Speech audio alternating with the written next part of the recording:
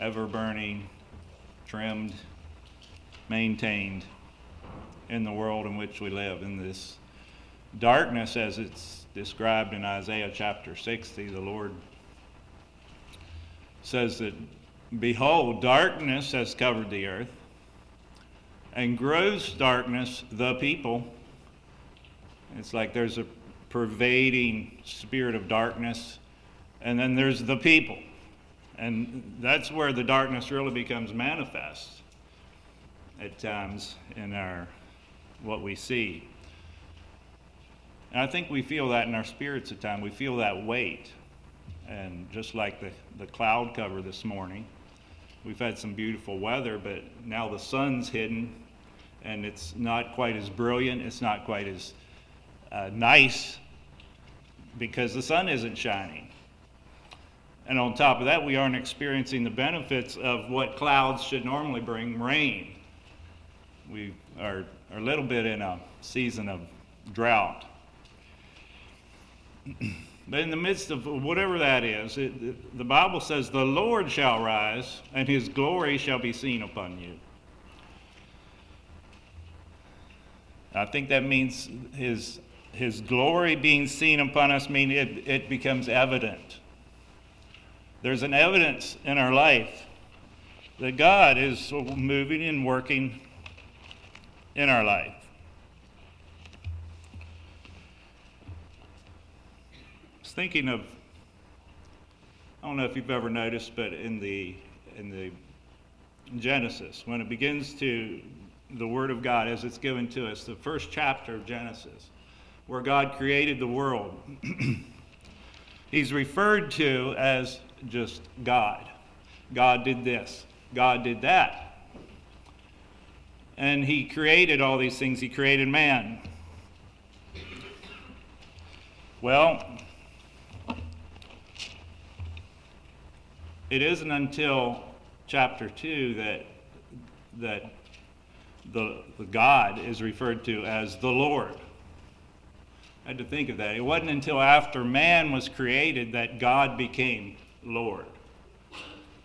I don't know if that's what is meant to be communicated there. It's something we can notice, that as he put man on the earth, he became Lord over them, ideally. He was the Lord God, and so you see in chapters 2 and 3 of Genesis, God is referred to as the Lord God, in that setting. And then as you move through Scripture, he is referred most commonly to as the Lord. The Lord. I think of the Lord, maybe T should be capitalized, the Lord. It's part of his identity in our experience. But recently, then I've been more working through the book of Deuteronomy. And I thought I would mention a little bit of some things I've seen from that book of Deuteronomy. And one is, I think you could say this is a theme, it is the way God is addressed. He's addressed as the Lord thy God. Normally when you see the Lord addressed in that book, it is the Lord thy God. The Lord your God. It adds that emphasis on not just a God, not just the God, but he is your God, your personal God. Another thing I noticed is, I think a theme that becomes evident in the book of Deuteronomy. Moses refers to the Lord. He speaks of the Lord as the one who speaks out of the midst of the fire. 10 times in the book of Deuteronomy, Moses says, the one who speaks out of the midst of the fire. And I think he was referring to the Mount Sinai experience.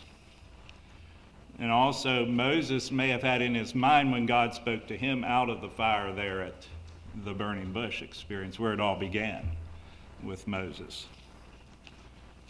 And that became the people's experience too. They heard God speaking out of the midst of the fire. And then a third theme I'd like to pick up on from Deuteronomy, and I might just turn to this in chapter 3, verse 21.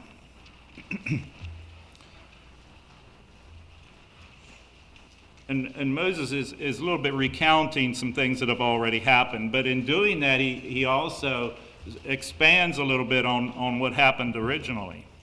And in verse 21, Moses says, "And I have commanded Joshua at that time, saying, Thine eyes have seen all that the Lord your God hath done unto these two kings. So shall the Lord do unto all the kingdoms whither thou passest. Ye shall not fear them, for the Lord your God, he shall fight for you." I like that thought, thine eyes have seen. You have witnessed, you have seen what the Lord your God can do, and that he destroyed those enemies. Again in chapter 4, looking ahead a little bit, the same thing in verse 3. Your eyes have seen what the Lord did because of Baal Peor. For all the men that followed Baal Peor, the Lord thy God hath destroyed them from among you.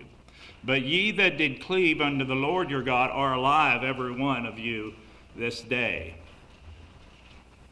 I hope our testimony can be that, we have seen some evidences of God in our experience. And we have seen that we are alive today.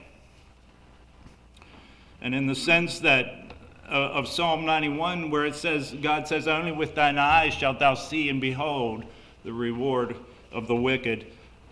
And that is what happened, that the Lord thy God destroyed those from among you that followed the wrong way, the wrong teaching or wrong gods.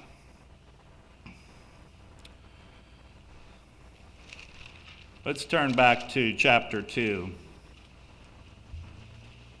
of Deuteronomy. I'd like to read verses. Let's see here. Is it 24? Yes. 24 through and 25, I'll read those. It says, Rise ye up, take your journey, and pass over the river Arnon. Behold, I have given into thine hand Sihon the Amorite, king of Heshbon, and his land. Begin to possess it, and contend with him in battle. This day will I begin to put the dread of thee and the fear of thee upon the nations that are under the whole heaven, who shall hear report of thee, and shall tremble and be in anguish because of thee. I see the Lord's instruction there is to begin to possess the land. There is a process that is involved, and I think there could be an application to our lives, the things we face, the territory we are called to possess. Begin to possess it. At least begin to make a start. It may not all happen in one day, but the Lord your God will lead you in those ways. He will also put the fear of you upon the nations. Now, I don't know if the nations fear the church, but I think they do fear the God of heaven and earth. In the sense that they might not serve him in fear, in reverence and fear, but in their spirit, I believe the Spirit of God doth move in such a way to bring that fear perhaps even upon the heathen. Because you see in the book of Jonah, when Jonah fell into that situation where he had to come out and say that, the lot fell on him as to why the sea was tempestuous.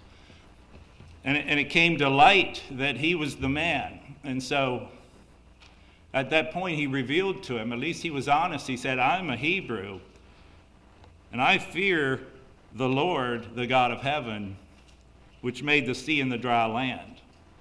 And I always took interest in the reaction of that statement. It said the men were exceedingly fearful.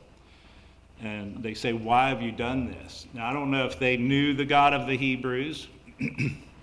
I would think maybe the fame of some of the stories of old would have been carried down, and that people did have some knowledge of the Most High God. And maybe they were just too fearful to serve God, the Most High God. It seemed like the tendency was of people to take on smaller gods that weren't so hard to please. Maybe we can relate to them a little better.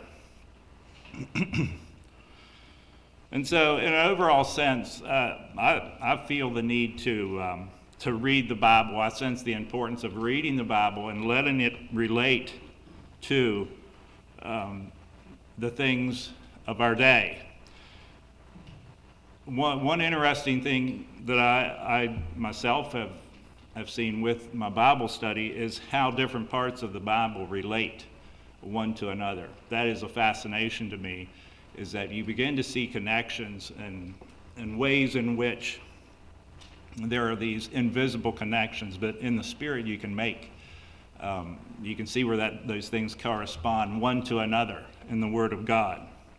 But I think important in our day is as well the work of the Word of God, the Spirit of God, and Jesus, of course, who is the Word. Having all that in our minds helps us to interpret properly the events we see around us in the world. Not just events, but it helps us to interpret and to realize the truth of the church, the truth of relationships that we should be having one with another. It may even help us understand politics a little better and where that all fits in. But most of all, I believe that the Word of God can bring peace to all of those questions, the things that we face. It can bring a sense of peace that God is with us, and that we serve a great and glorious God. I invite you to Isaiah chapter 26.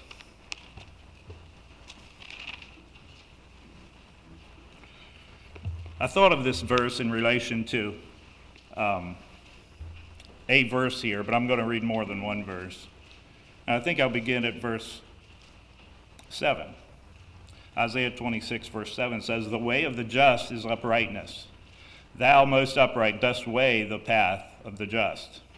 Yea, in the way of thy judgments, O Lord, have we waited for thee. The desire of our soul is to thy name, and to the remembrance of thee. With my soul have I desired thee in the night. Yea, with my spirit within me will I seek thee early. For when thy judgments are in the earth, the inhabitants of the world will learn righteousness.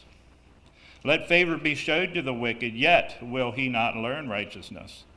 In the land of uprightness will he deal unjustly, and will not behold the majesty of the Lord." I had to think of that in relation to some of that. It says, when God's judgments are in the earth, it is then that the inhabitants of the world will learn righteousness. At least they have that opportunity. Now it says later that the wicked do not learn righteousness. In other words, I don't think it has the right effect upon them, and they begin to deal unjustly and will not behold the majesty of the Lord.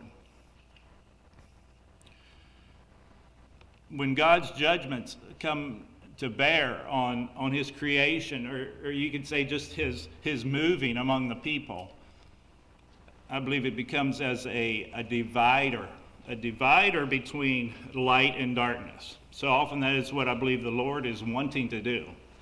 In our day, he wants to create where there's a pronounced division between light and darkness. He wants to cut through all the muddle and the confusion. He's not a God of confusion, he's a God of order. And to help people realize this, I think he can bring things into the affairs of the world that help us realize. As recently I saw an illustration where a man set up two step ladders, and you know how a step ladder is slanted. Well, he took one and put it at the base of the other to where the steps were facing each other, and then he began to climb 1 foot on each ladder. He began to climb this ladder. And as he got higher, he kind of ran into a little problem. he got to where he couldn't get any higher because things were spread out too much. And so the choice had to be made. Which ladder am I going to go to from here? I think that's a good illustration of where the Lord may bring us to in life. And we have to decide. We have to decide for the righteousness of God or the wickedness of the world. And I think so often ignorance results in our disobedience. An example of this is Pharaoh. The first time Moses went to Pharaoh, Pharaoh said, "Who is the Lord that I should obey him? I don't know the Lord, neither will I let Israel go."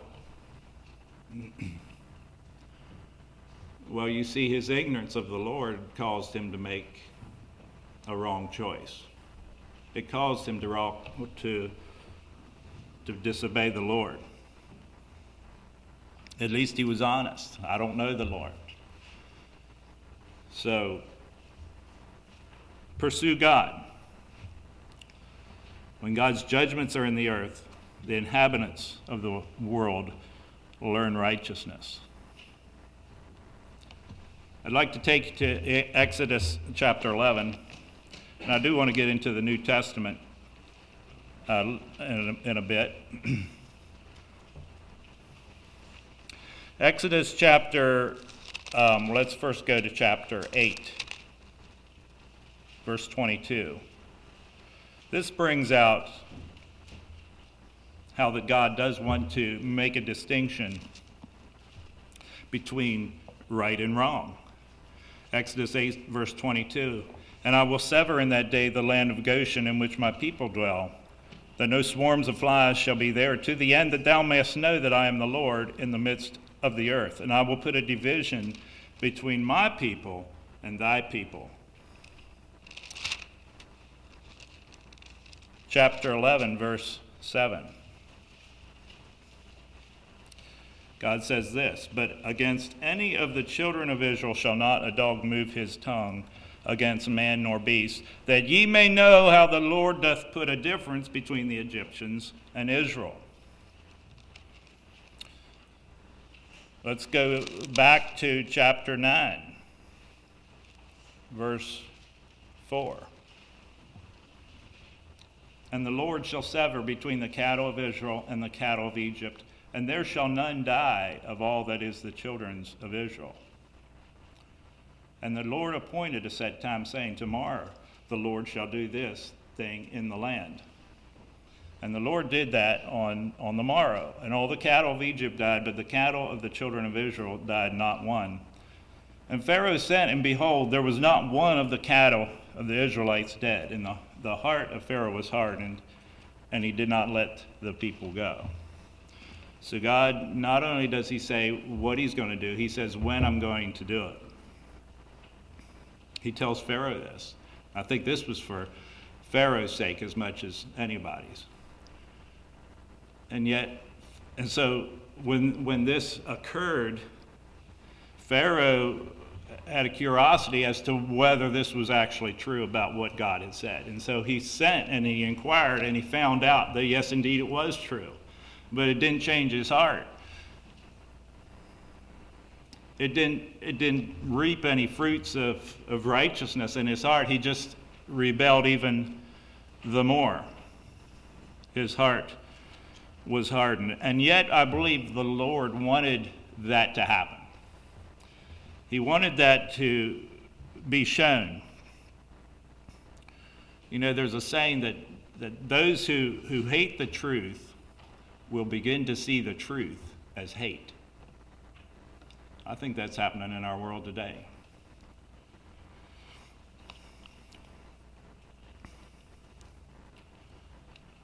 Out of that, I think it should stir in our hearts a desire and a thankfulness and a pursuit of being on the winning side, being on the right side of history, being on the right side of what God has chosen to reveal to us in His Word.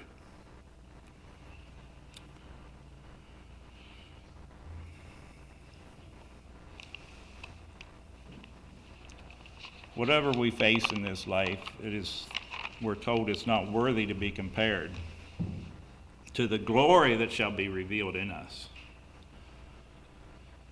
And so, these were some of my musings from Deuteronomy, and I might take you yet to one more in chapter 5 of Deuteronomy.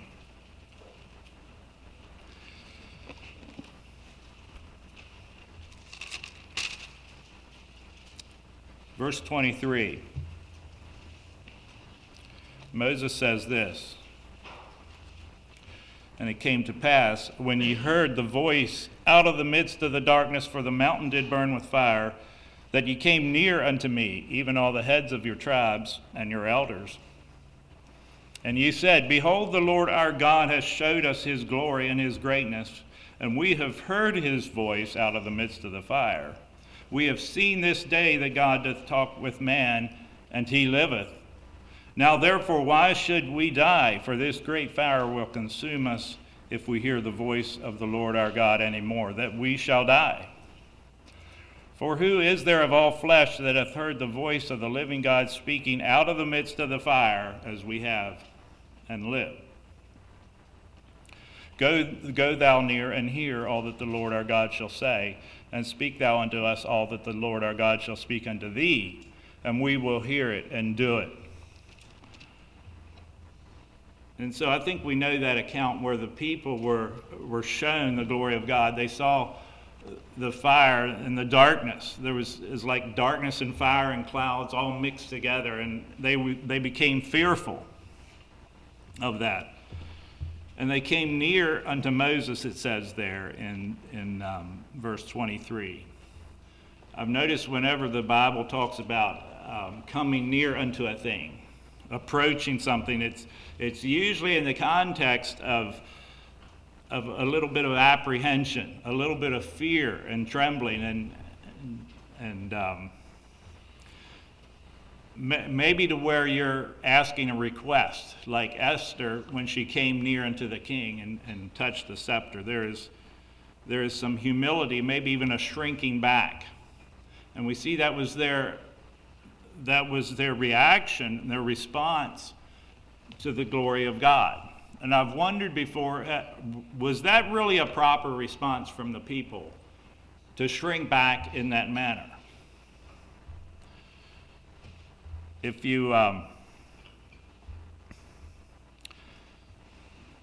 look at Exodus 20, and you don't have to turn here, but I just want to read from that original experience what Moses had to say about this situation. Exodus 20, verse 20, Moses said unto the people, Fear not, for God is come to prove you, and that his fear may be before your faces, that ye sin not. It seemed like God wanted to bring his glory, his greatness, before the people, for them to be able to evaluate this and let it bring forth a righteousness, a fear that would keep them from sin and keep them in a better standing and a walk with God, because they could see his glory. But then you see where they shrunk back from that. They didn't want to accept it. Was that the best response on their part? Did their fear, was the fear they had more of a reflection of a lack of courage? And so, in verse 28, the Lord did accept their response. The Lord heard the voice of your words, it says, when ye spake unto me. And the Lord said unto me, I have heard the voice of the words of this people, which they have spoken unto thee, that they have well said all that they have spoken. But then in verse 29, the Lord kind of goes into a lament concerning that. He said, Oh, that there were such an heart in them, that they would fear me and keep all my commandments always, that it might be well with them and with their children forever. And so I see in that maybe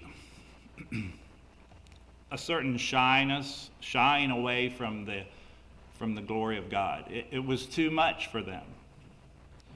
Moses didn't seem to think so. Maybe he was used to it. But I thought, do we in our own minds, do we shrink back from the greatness of God and the glory of God and what he is able to do in our midst?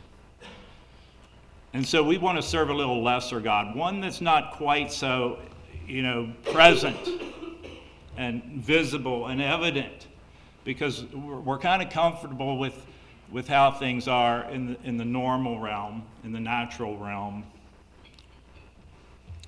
Well, I'd like to go now to Luke chapter 11 and just let those thoughts be with you.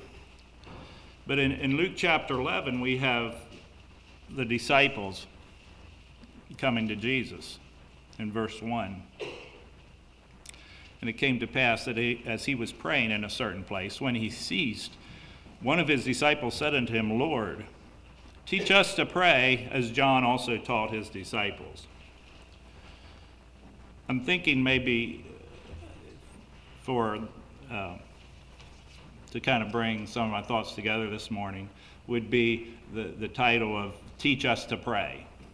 If we have a secretary here, I think sometimes they like to know the title of the message, and so we can let it be that this morning. Teach us how to pray. We see that in the response of at least one of the disciples after he had heard the Lord praying. And he said, even as John also taught his disciples. I don't know what John was teaching his disciples, but I do know that there was in Matthew, I think chapter 5 or in chapter 9 or somewhere, where it said the disciples of John came to Jesus and asked, why do your servants and us, your servants are not fasting like we and the Pharisees are fasting. The disciples of John. It is interesting that both John and Jesus had disciples, apparently, within that same time period. And it makes me wonder, if they were in with the Pharisees probably had their ideas of how to pray and how to do this. And if I understand right, there were 18 prayers that made up the Jewish manual for your private devotions. And I just wonder if the way Jesus prayed was different. He prayed in a different way. And, he addressed God as Father. I thought of that, does the term Father for God appear in the Old Testament? And so I did a little looking this morning, and there are just a handful of places where the idea of God as Father is in the Old Testament. It's not very common, and it's usually just kind of in a general way that God will take care of you as a father or something to that regard. But really addressing him as Father is not so common. But I thought, Jesus taught them to pray, and that's where we get the Lord's Prayer. Is there some things we can look at with this prayer that would help us know how to pray? Jesus says, when ye pray, say, Our Father which art in heaven. Our Father which art in heaven. We acknowledge the person of God. We acknowledge his identity, his relationship to us. We also acknowledge his place of abode in the heavens. That is where he dwells. And often it is the case that where a person dwells does speak about their identity. The place of their habitation. He is in heaven, and we are on earth. Thirdly, we acknowledge the name of the Lord, in the sense that it is hallowed. It is to be reverenced. It is to be feared. Simply just his name. And so we can look at some of these, the manner in which this prayer is given to us. And I don't think most of us pray in this way. And I'm not saying we are to do it exactly, because the Gospel of Matthew in this account says, after this manner, therefore pray you. And it's just simply in this style. It's not like we have to duplicate. But I do see some principles here. And one is, it says, thy kingdom come. Now that to me is a statement. It's a declaration. It's a decree. Thy kingdom come. Thy will be done. That's another statement. Thy will be done. I think we can agree with that. Give us this day our daily bread. Well, is that asking, or is that a command? It sounds like a command to me. Forgive us our sins. Now, forgive us our sins. I see that as the first part of the prayer that is, you could say, has a condition attached to it. Just like the command to honor your father and mother, it says it's the first commandment with a promise. Here we have a first representation on how to pray that's attached to a condition. That is, we forgive those. We extend forgiveness to enable to receive forgiveness. Number 5, lead us not into temptation. Deliver us from evil. So I would ask you this morning, are these things asking God things? Or are they simply decreeing some things that would be good to happen? And I believe we come to God in the spirit of humility, in the spirit of requesting.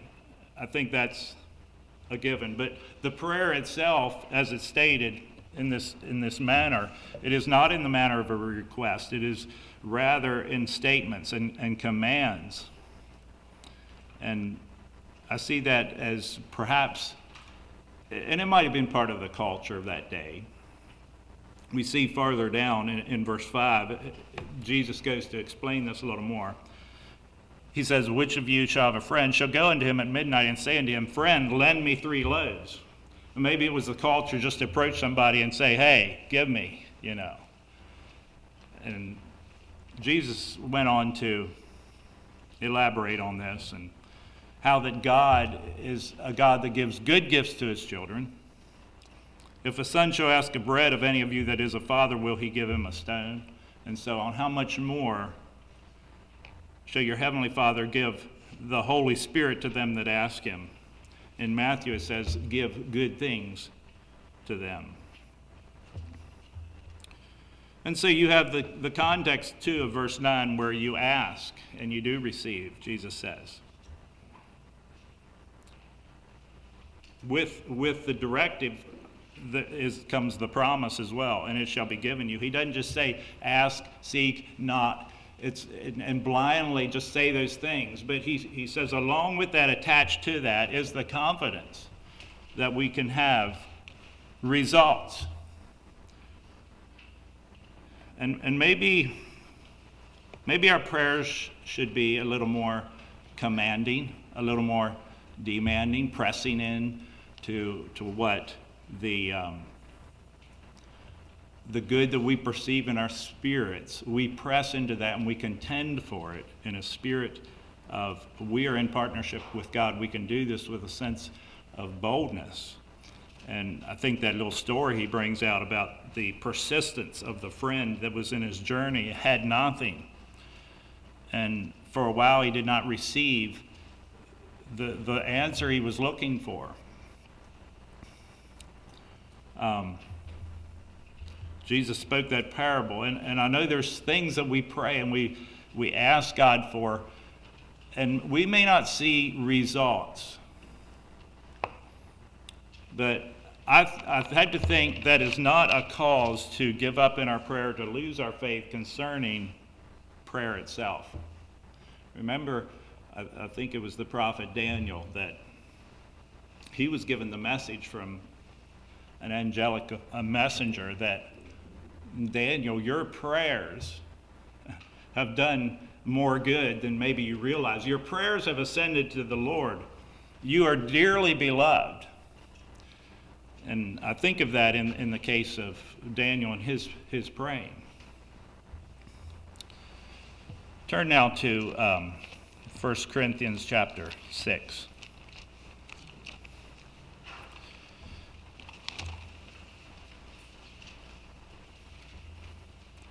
1 Corinthians 6, chapter 6, verse 4 and 5. If ye then have judgments of things pertaining to this life, set them to judge who are least esteemed in the church. Now, I might just stop there and say the King James does not really bring that out in the right sense. When it says set them to judge who are least esteemed in the church, it doesn't mean it's not talking about we go and find the person that has got the worst grades in school and let him make all the decisions. It's talking about those without the church. And if you have your New King James Version, it will bring that out, I think, in a more clear way. Actually, that verse should have a question mark at the end of it. Set them to judge who are least esteemed in the church, should be the way it's phrased. So that could lead to confusion there, depending on how you read it. But Paul says in verse 5, I speak to your shame. Is it so that there is not a wise man among you? No, not one that shall be able to judge between his brethren. And he talks there about the role the church has, us as brethren, the body of Christ have in judging, in weighing some matters, in bringing forth decisions, and handling difficulties. And he speaks there in verse 6, but brother goeth to law with brother, that before the unbelievers. So I see him setting up he's establishing maybe an inferiority of those without. Those are the without, as far as their ability to judge. But I think this pertains to spiritual matters, in a large sense. It could blend with other aspects of life, but clearly we are able to think with the mind of Christ in matters that may not be directly related to the Bible or to church, but he gives us a clear understanding. But I had to think, if we're a judge, how does a judge carry himself? What is the manner of his presence? And we speak the truth in love, and there's a firmness that goes with that, and a decisiveness. The judges, they pronounce a sentence. They have this gavel they like to hit, and I guess something with the gavel hitting that wood helps with establish the truth of whatever decision they made.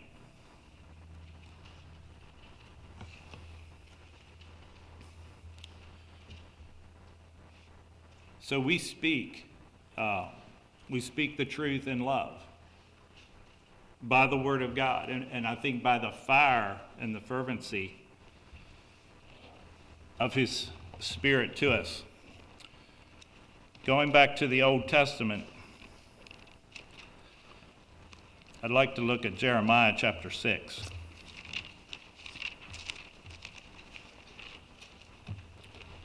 Verse 19.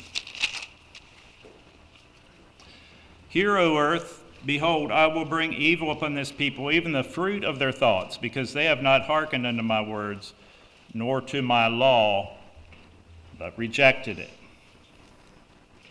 God says, I'm going to give you the fruit of your thoughts, the fruit of your thinking. If our minds are not renewed to the Lord, there will be a fruit. There will be a reaping of those thoughts and how we think. There's some importance attached to how we think, and I think it's Romans 7 that brings out, it talks about the law of the mind.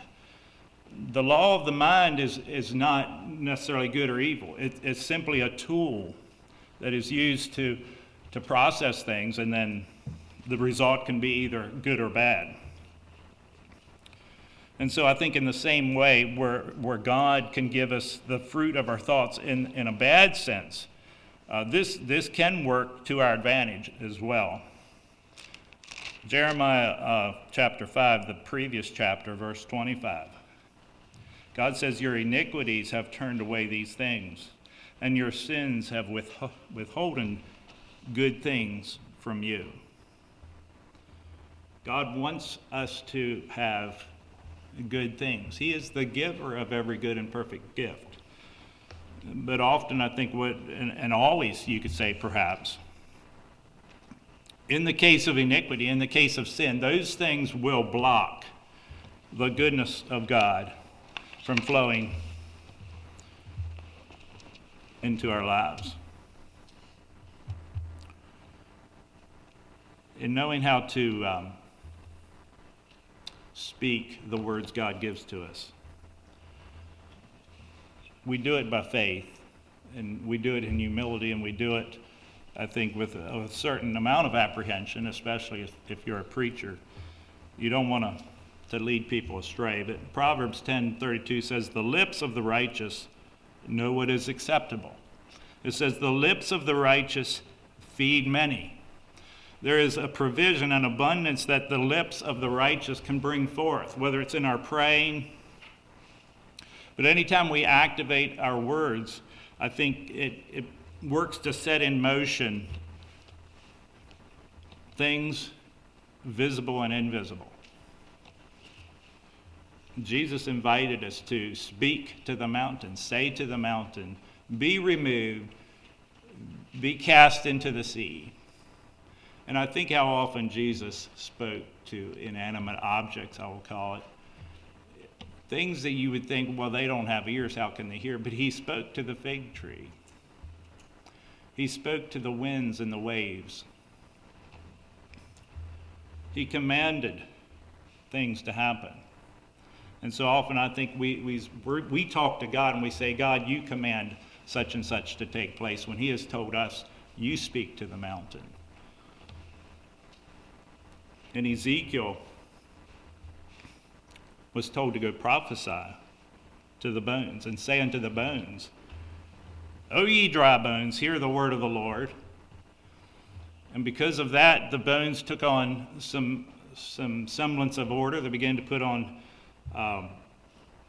sinew and flesh and muscle. But that wasn't enough. He was told to command that bones and those flesh to live. He was told to breathe life and to command life into the breath. Command the wind to enter the slain and the dead. I believe there's a spiritual principle there in the words we share. I think it's Proverbs that says, life and death are in the tongue, are in the power of the tongue.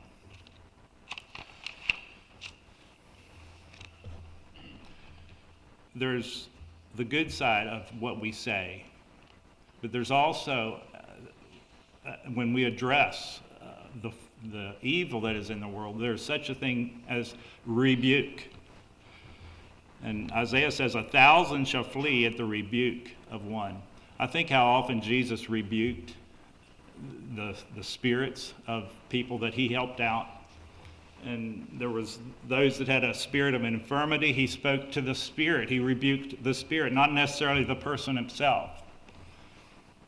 And Paul and Silas were in a situation where there was a damsel that was harassing them, and she was calling out to them and saying, these men are the men of God, and they are sharing the gospel. What she said was actually correct, but after many days, Paul got tired of that, and he turned to that damsel and he rebuked. It says specifically he rebuked the spirit that was in her. There may be a time for that, and God may call us into a situation where we have to think back and we remember how these things were. how they were in the Old Testament, or how they were in the New Testament in the early church. We are still in the church age, and I believe God is pouring out a latter rain in which his Spirit and his presence and the coming of the Lord draweth nigh, maybe in a progressive sense. And when that happens, you often see where there is a manifestation of darkness on the other side that is rising up to meet the light. And there is a conflict in that. And so I guess the cry of the message here this morning is to not fear, to be aware of where we are, the times and the seasons, and to let the power of God flow through us in our prayer life, in our thought life, to be cleansed of the things that are hindering. There was much cleansing and purification that took place in the sacrifice of that whole system. But it reflected the ability of God to be able to then work in the people's lives. It was only after they were purified and cleansed and consecrated and sanctified that God was able to make that happen in their experience. And that is a call upon our lives in our day. You know, there is a time to wait upon the Lord, to be of good courage, and to strengthen our hearts. But I had to think of one more story, and I hate to tell you too much today because the clock does tend to get away, but I noticed at the crossing of the Red Sea, Moses instructed the people that, hey, wait and see the salvation of the Lord. I think he was correct in his advice there. But I wonder if Moses was in the backstage was talking to God and saying, God, you know, we got a problem here. How are you going to fix it? This looks impossible, God. What are you going to do? Because the next verse says that God told Moses, why criest thou out to me? Why criest thou out to me? He said, speak to the people that they go forward. I think that's a word for our day. Let's use our mouth, our hearts, our tongues, and our lives to bring forth life. Maybe speak life to dead bones, that they raise up and rise up, and that the glory of the Lord could rise upon us even while darkness is in the earth. I'm going to ask the song leader to lead us in 217 from the church hymnal. Now from the altar of my heart, let sweetest incense rise. And these realities become more precious as we understand the Old Testament. Assist thy servant, Lord, to offer that evening sacrifice. It talks about an evening sacrifice. Maybe that's an evening song, but I'd kind of like to sing that song here this morning, Brother Dave. 217 in the church hymnal.